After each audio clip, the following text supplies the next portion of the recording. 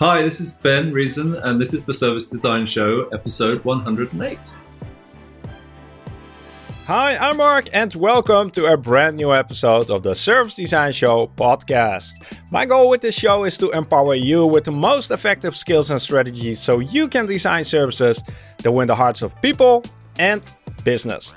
And the guest in this episode is no one less than Ben Reason. Ben is one of the co-founders of a leading service design agency called LiveWork. You might have heard about him. So I'm really excited to have Ben on the show and learn about all his experience of working on real-life service design challenges. In this episode, we're going to talk about why some service design projects succeed while others are a complete failure. And as you'll learn, it has little to do with how good you actually are at designing a service. So we're going to take a look in Ben's brain and learn about how to set the right conditions and environment that increase the chance of you actually being able to make impact through service design. Ben is somebody who has been in service design for a really long time, and he had to explain what it is to a lot of people. If you're just starting out on your service design journey and also want to explain it to the people around you in a way that they actually understand, check out a free course that I got for you that will help you to do this more effectively. So head over to servicedesignshow.com/free course and learn to explain service design in plain English to anyone around you. And finally, if you haven't done so already, send me a message on LinkedIn. Let me know where you're listening from. I'd love to know how widespread the service design community is. So head over to LinkedIn, send a message to Mark Fonteijn, and I promise you'll get a personalized message back from me. So now it's time to sit back, relax, and enjoy the chat with Ben Reason. Let the show begin. Welcome to the show, Ben. Hi, Mark. Good to see you after 108 episodes. Yeah, nice to finally be here. Nice to finally be here. It's going to be a really fun episode, that's for sure. Ben, for the people who don't know who you are, which I guess not a lot of people will be who are listening to the Service Design Show, but could you give a brief background of who Ben Reason is? Yeah, hi, I'm Ben Reason, and I'm one of the founders of LiveWork. I'm actually the last founder still working at LiveWork, and I live in London. Still standing. Yeah, last man standing. Very good. Ben, I haven't prepared you for this, but we have a 60-second rapid-fire question round. Okay. So just respond as quickly as you can. Are you ready? Yeah, go for it. Okay. What's always in your fridge? Oh, milk. Which book are you reading? I'm reading a book called Braiding Sweetgrass about scientific and indigenous knowledge. It's a kind of ecological book. Indigenous knowledge was an interesting episode in episode 99. Which superpower would you like to have? I'd like to be able to turn myself inside out. I've prepared for this one. That's one my kids ask me. and that answer is to gross them out. What did you want to become when you were a kid? A fireman, and then an artist. Still doable. And the final question, which will be a really interesting one in your case, what's the first time you learned about service design? Well, we did early on in LiveWork, we did Google service design, and we came across work by Lynn Shostak. So I think that would be the first thing we came across. So the agency was already there, right? And then we were planning to start, and we were wondering what kind of design company would be. So we decided to create a company before we knew exactly what we would be doing. It was more about working together. And we did sit down for a weekend, and we said, well, we design services, so maybe it's service design. And then we started saying, who else does that? And not very many people did, and definitely no other agencies. So we were, as far as we know, the first firm to say we're a service design company. Yeah. But obviously not the first people to talk about service design. Yeah.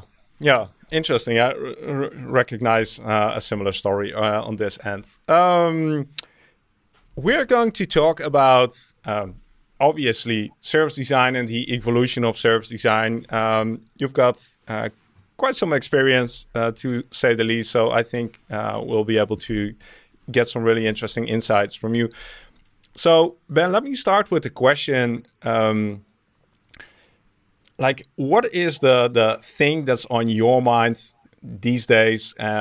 What is, I wouldn't say maybe keeps you awake at night? What is the challenge that you're sort of trying to solve at this moment? Okay. So I think it's twofold. So on one level, and these are both for live work now. So on one level, we're trying to solve the challenge of how do you bring service design into organizations that hire us? And how do you really get them to not just employ you on a project to do some research or to come up with some redesigns, but how do you get them to really engage with the practice in a way that is sustaining for them and has a kind of deeper, probably even cultural impact? And the second thing is just sustainability and the future of the life on the planet, and what is our role with that crisis. So those two things, and they're trying to bring those things together sometimes. How might we help? Does design have a role with that challenge? Can you help organizations change? So I guess I'm sort of surprised with the question, like how to bring design and service design into our organization. Is that still a challenge, and why do you feel that's still a challenge? Okay, very much so. I think obviously from our perspective, we've seen the interest and adoption and use of service design grow over quite some years. But in our experience, LiveWork is still often doing the first service design project with a client. We're often introducing it to an organization. And even when we've introduced it, or they've been practicing, or they have a team, it's still a baby compared to other ways of working that they have. So it very much feels like you're still on that journey. I can imagine that it's still, even though you're doing this for 15 years, it's still a lot of pioneering, evangelizing, spreading the passion.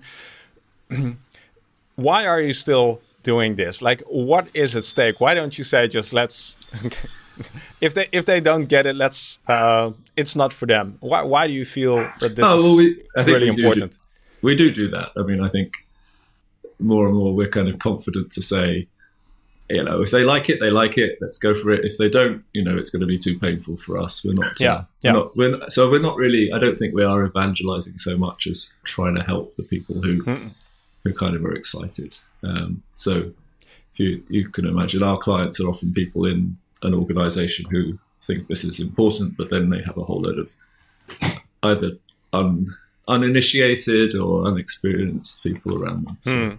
And it's super exciting when it works. We've just finished some work with a social enterprise business that provides dental services for young people who are people in care or disabled children.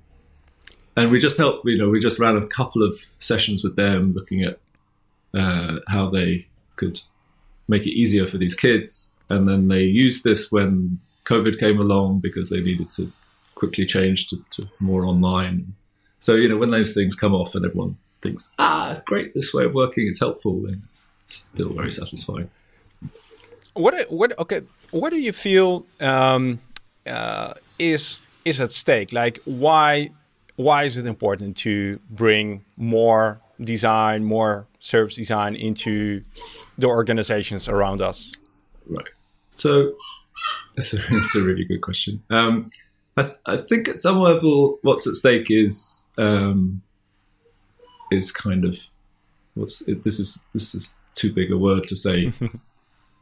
It's humane. I think service design makes things more humane. That's always been the argument. I was going to say humanity, and humanity is not at stake, but the kind of humane everyday life maybe. So I think the argument for service design has often been, our services are a pain in the ass, right? And as customers or users, and that doesn't need to be the case, and actually it would be better if they weren't painful for both sides. It would be better for business or government or whoever. And more and more, I think we're seeing the same on the inside. Like, a lot of places aren't that great to work. People complain about things like, siloed ways of working, or lack of collaboration. So I think that's the kind of why that's the opportunity. Yeah. That's the opportunity. And then I think there's potentially a bigger thing, which is less evidence of, but there is in design.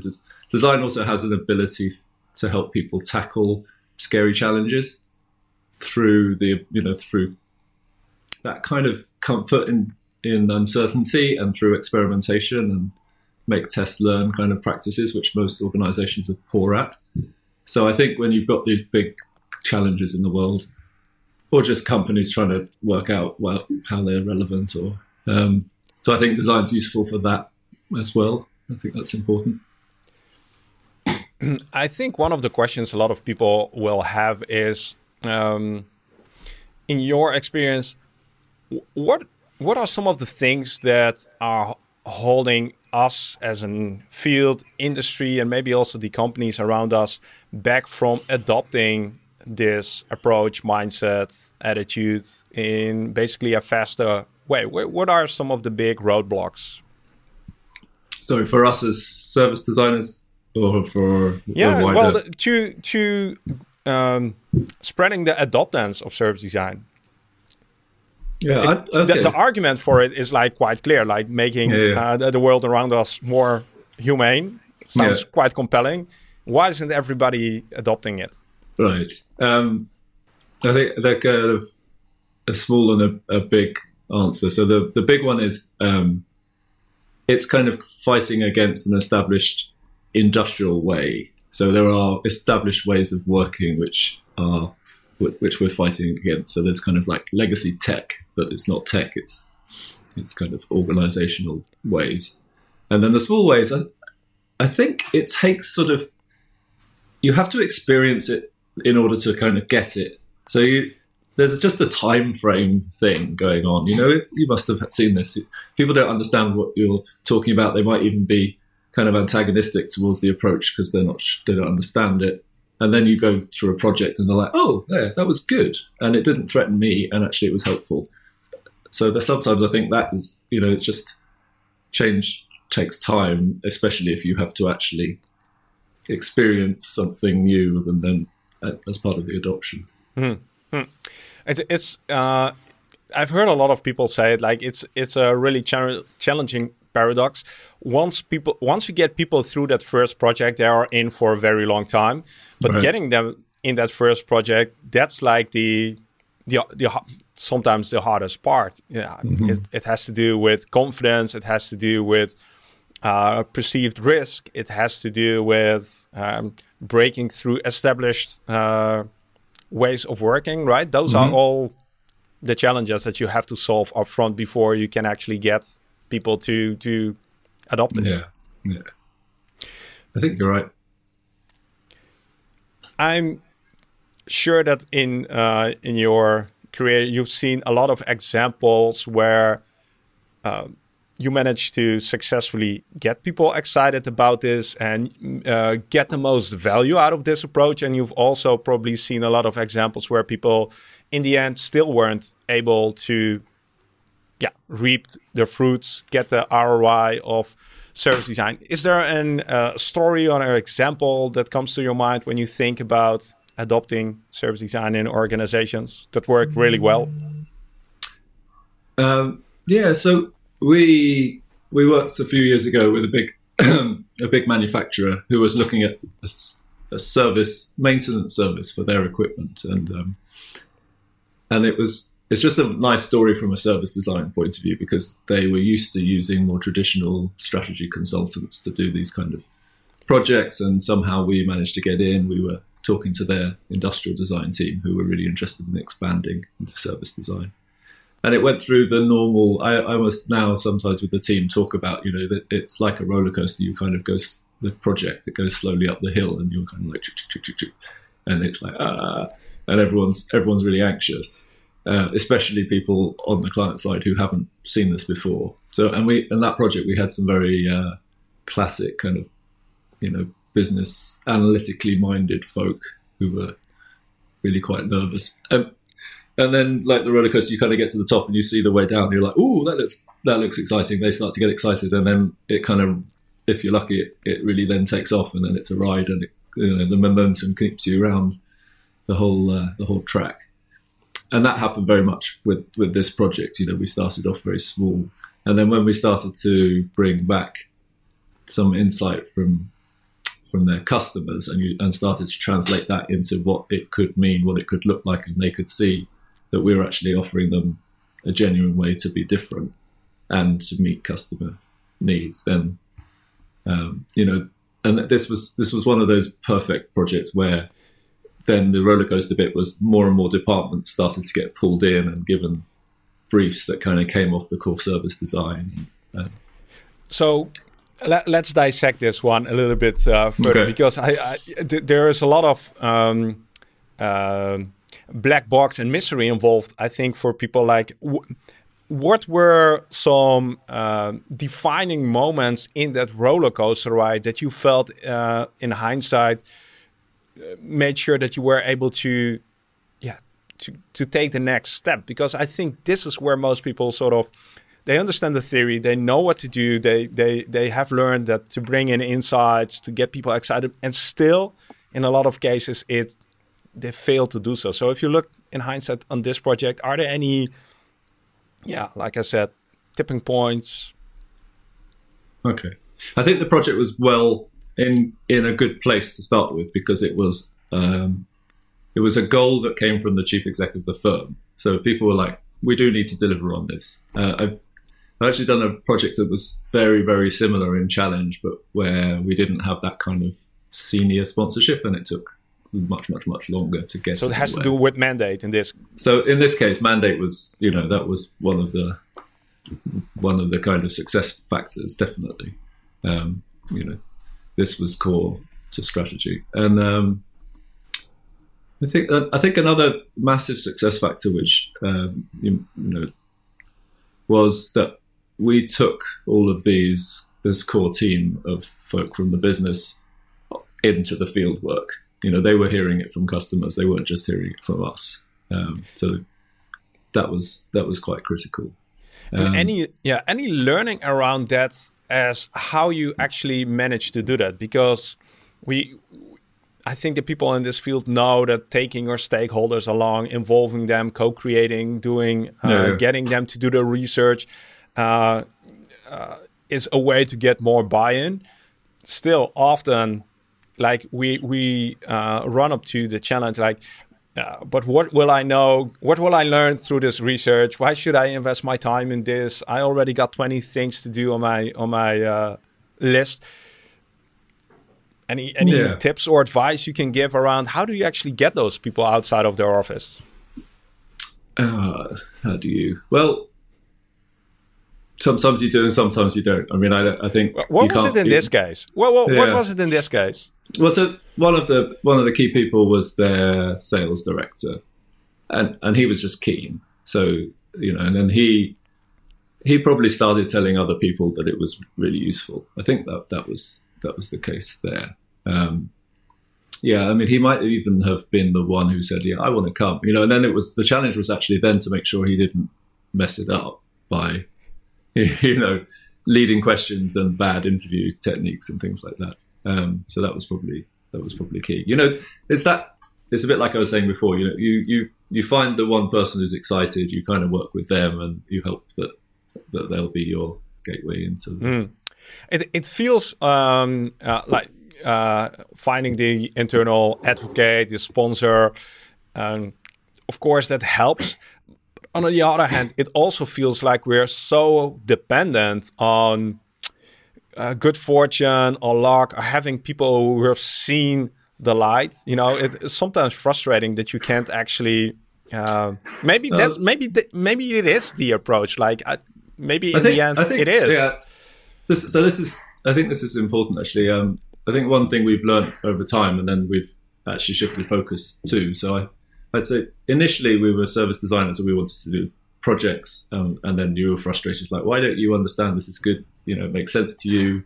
It makes sense to us. It should, surely the logic computes for you. And then I think when we realised that actually the challenge is to bring it into the organisation, that's the work.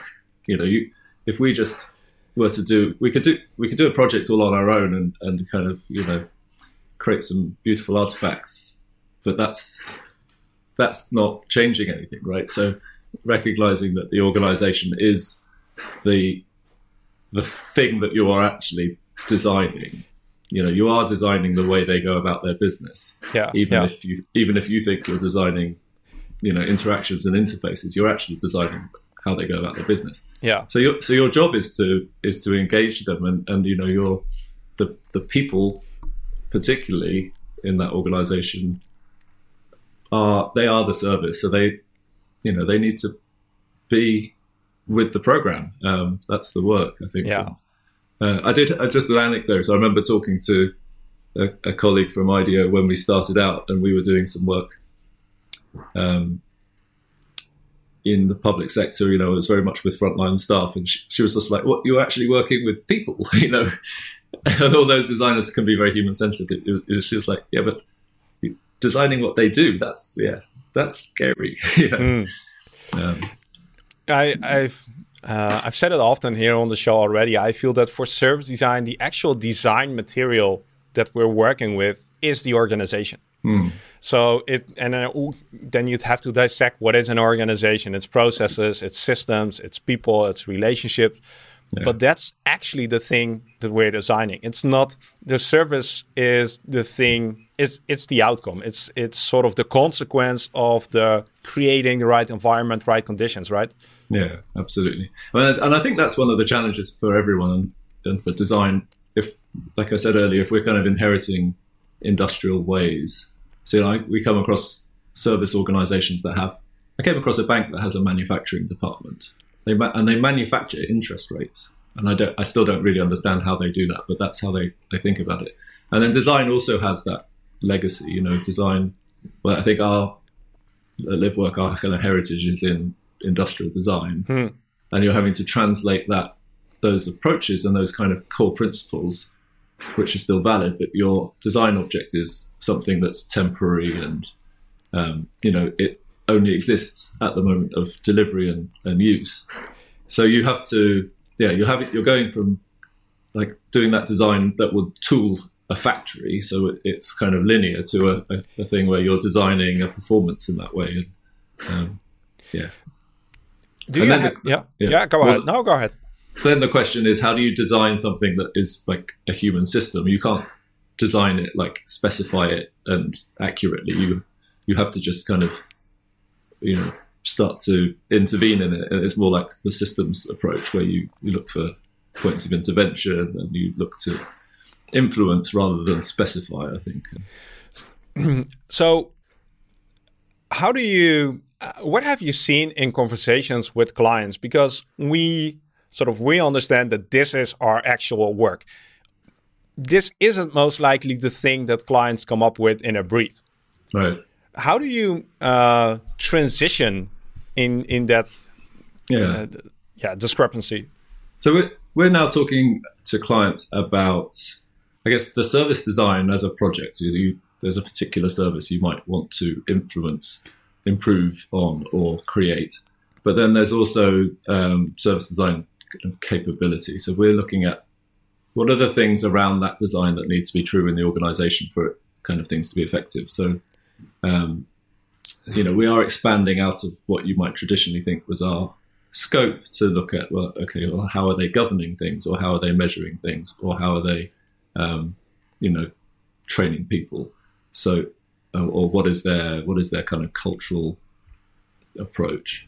So I think we're starting to talk to clients about, this stuff will be more successful if these other things are also true, and we can help you evaluate and change those as well. So it has to do with maturity of clients, their understanding that they need to set the right conditions for this to actually have some kind of return on investment. right? Yeah. And we're saying we can help you with that. We can kind of consciously look at that rather than, I guess, like, we were talking with the case study.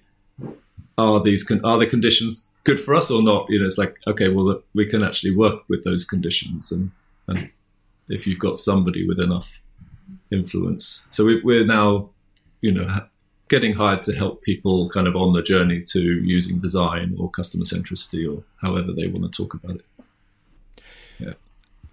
Let's explore some more stories from your from your experience.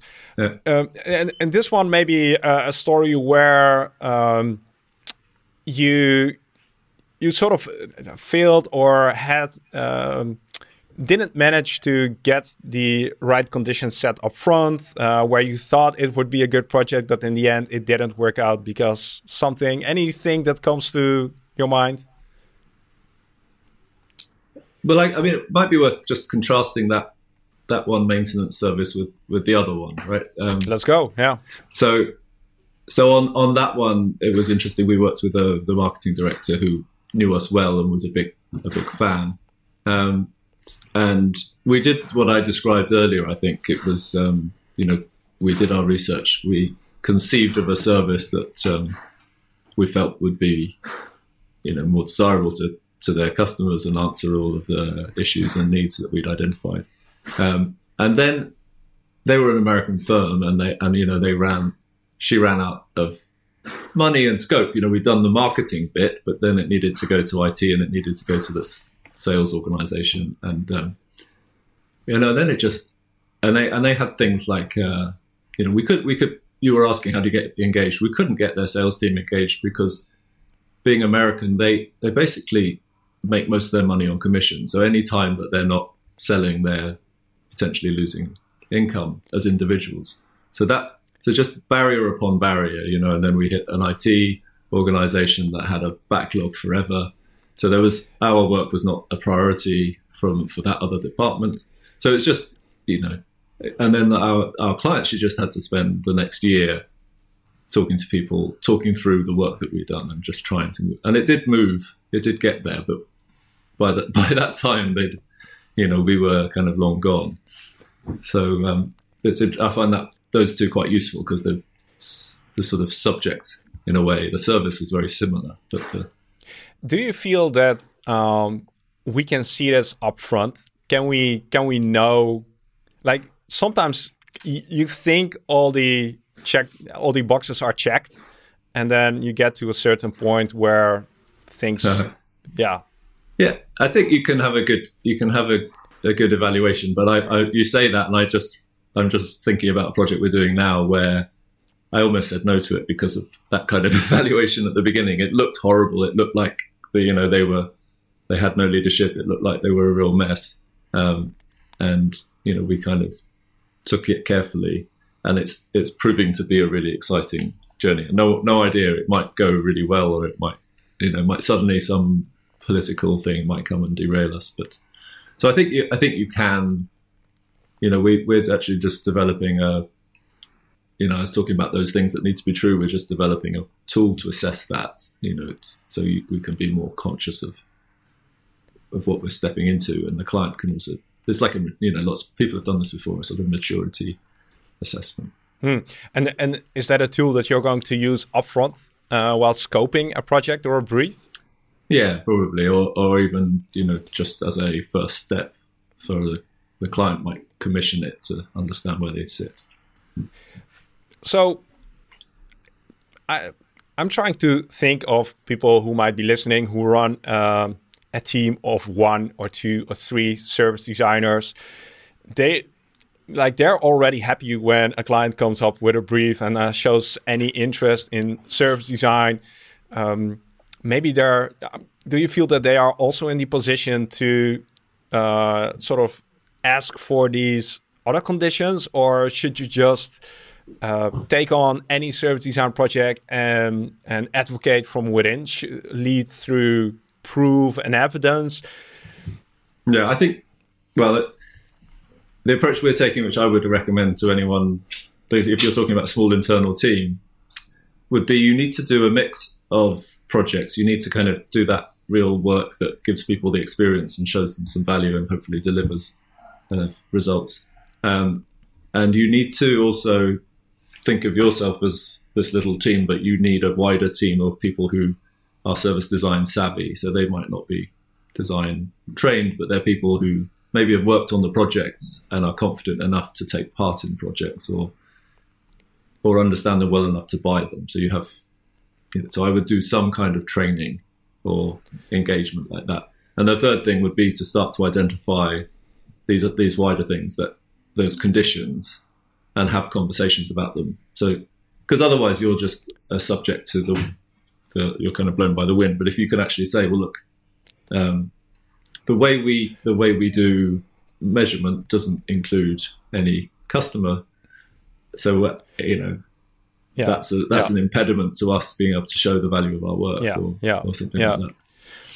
Yeah, so basically three things. You actually do the craft, the work of a service design project.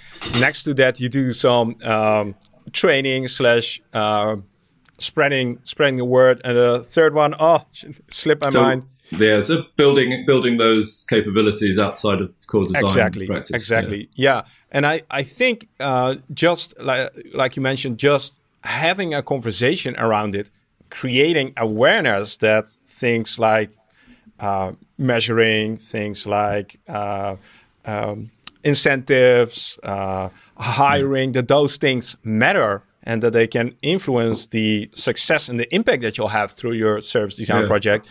Just having that conversation already is a very big step for most service design projects, right? Yeah.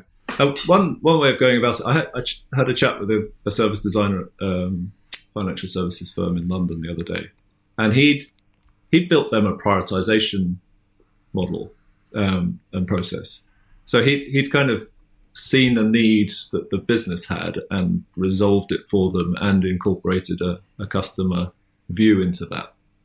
So I think understanding some of the challenges that colleagues have and resolving them is also a really good way to do kind of two things in one, So step outside of your core, the kind of the core practice, but because you can turn design to kind of be helpful in anywhere where there are people using something, it's so I guess if I were, if you're internal, you can say, well, how can I help these people in a way that might actually help me as well?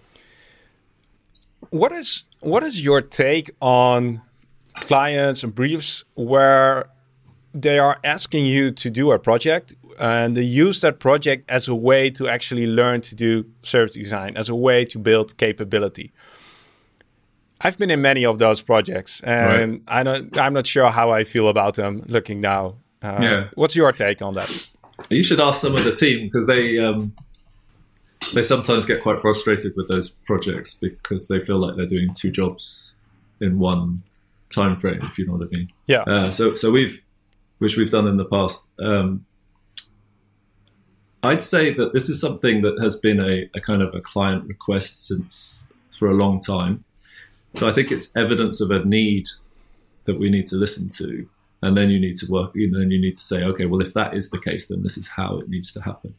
So quite a long time ago, we developed a project approach that was more like a coached project.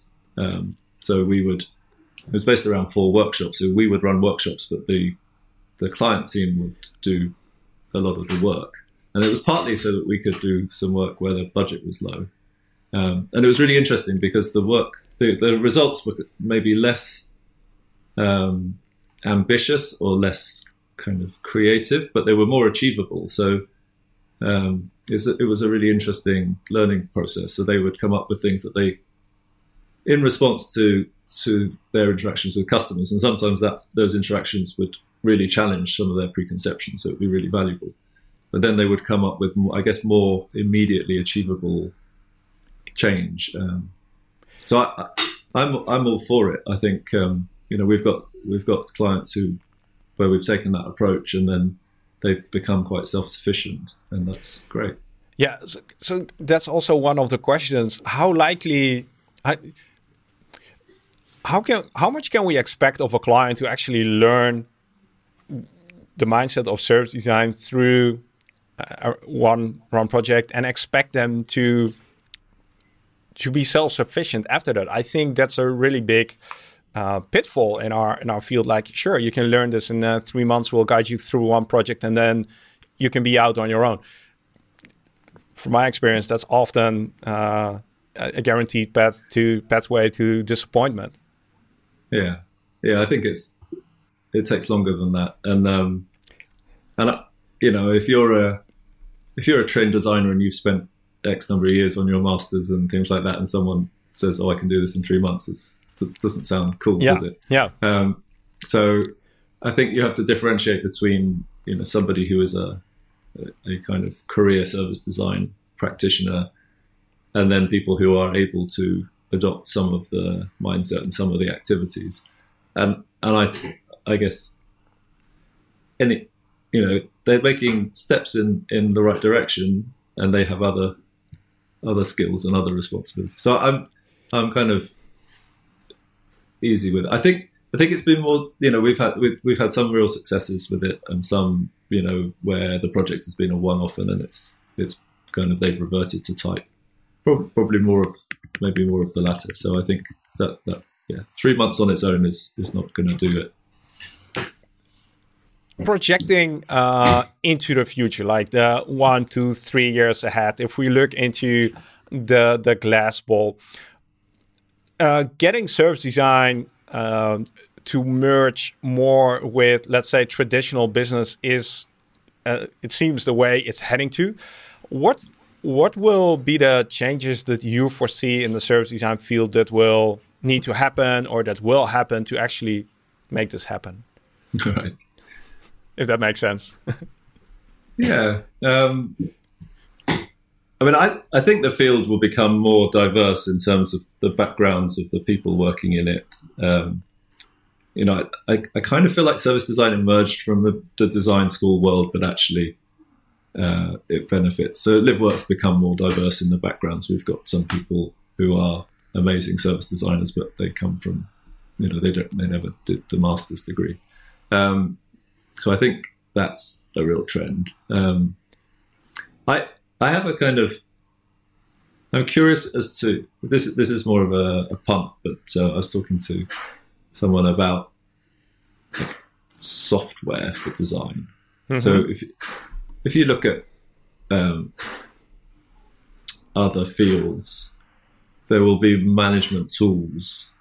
So if in industrial design or in architecture, there are these tools that translate design into tooling or design into engineering, and we're still working on very rudimentary tools.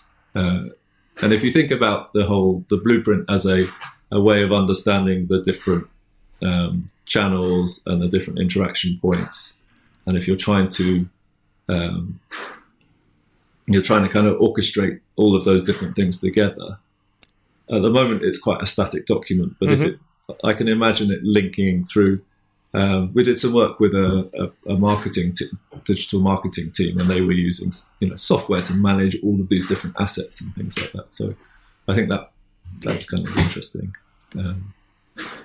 Managing, maybe managing complexity. Like I feel that services they're objects that are alive and that evolve and change continuously. And again, also to what you said, capturing them in a journey map or a Cerberus blueprint, and working from that sort of, it's the best we can do at this moment, but it ignores a lot of the reality in which things just happen. Like it's a stage, and you have to improvise and interact rather than follow a predefined script. Like still the journey map and the service blueprint are, if you're really honest, they fit very much into the manufacturing and the industrial mindset, where you create a design and then sort of try to implement it, rather than an example that I use often, a theater play or improv theater, where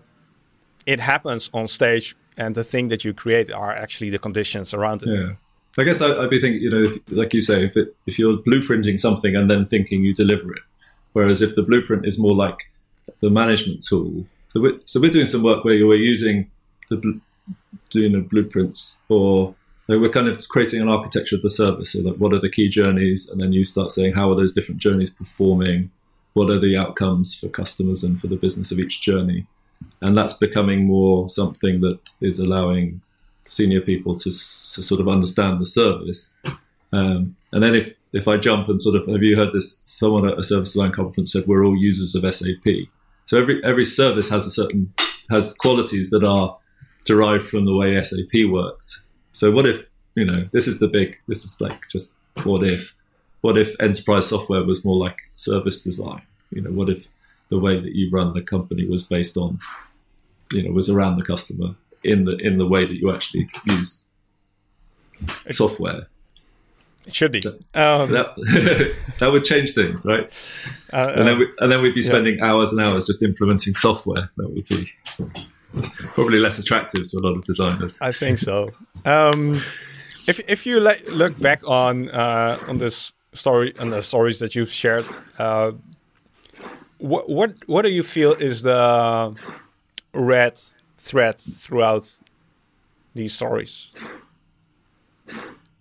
Okay, so one thing I've really that's been really great recently. So my colleague Marzia at LiveWork finished her PhD a couple of years ago, and one of the things she did in the PhD was just kind of consume all the service design literature and the way that different service design teams were presenting themselves, and she distilled 5 kind of principles or 5 key qualities of service design. So they are human-centric, experimental, collaborative, so structured, as in structured around experience, and reframing and envisioning. So these kind of qualities. So that's the thread. Those things are the thread. They kind of come up. So I think the stories I've told, they had a lot of the kind of human-centered, a lot of the basing things around understanding the experience and needs of people. But those 5 things come up in different kind of levels of mix on everything we do. Mm-hmm. Do you feel that there's a question that we didn't address, we should have addressed? That's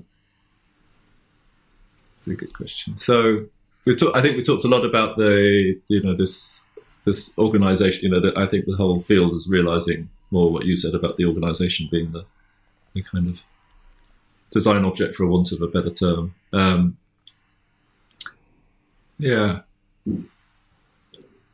I mean, I said at the beginning that the other challenge is around sustainability and around the relevance of design with a challenge like that. So I don't have any answers there, but I think important for designers to kind of look at that and think,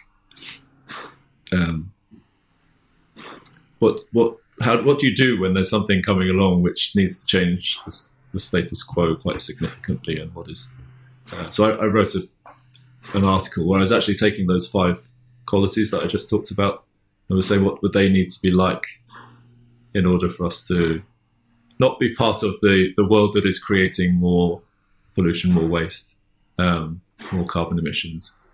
And I probably don't have time to go into it now, but maybe the one thing I could say now is that the human-centered part then becomes a problem, because we're designing for ourselves and for our own needs, and not understanding that we are part of something bigger that has needs. So that, I think that's the key thing I would say is, although that's I would think for most service designers that is the kind of the overarching principle. It's also the Achilles heel in terms of how do you step outside of just caring about the other people and caring about the people and their ecosystem.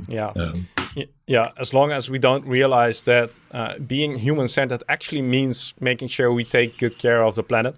that is part of something that is human-centered. I think exactly. So it comes to challenge, the kind of what we think of as what we think humans are, and our whole epistemology, as my dad would say, the professor. If people have question about what we discussed, they can of course leave a comment. Any other way people can reach out to you with a question or remark or comment? Yeah, well, I'm happy to, I'm on Twitter and LinkedIn, and I'm happy. I generally connect with people, so it's Twitter and LinkedIn. Is Twitter or LinkedIn the better channel for you? So LinkedIn, so that's easy because I'm Ben Reason. Yeah. Be wary, Ben, because many people will be starting to send messages. That's okay. I think we're sort of wrapping up this episode, Great. Ben. It was nice to finally have you on the Service Design Show as luckily not the last man still standing in service design, but almost the founding father, one of the founding fathers of service design. Thanks for sharing what's on your mind. I'm sure we'll keep an eye on what's going to actually happen about the things we discuss. So thanks again for making the time, Ben. Thanks, Mark. Thanks for having me. Sorry to keep you waiting. I really hope you enjoyed this episode with Ben. And remember, the Service Design Show is all about helping you to build services that win the hearts of people and business. And if you know somebody who's interested in that as well, grab the link of this episode and share it with them. That helps to grow the service design community, and that helps me to invite more inspiring guests like Ben here on the show for you. So thanks again for listening to the Service Design Show. It was great having you. Keep making a positive impact. And I'll catch you in 2 weeks' time with a brand new episode. See you then.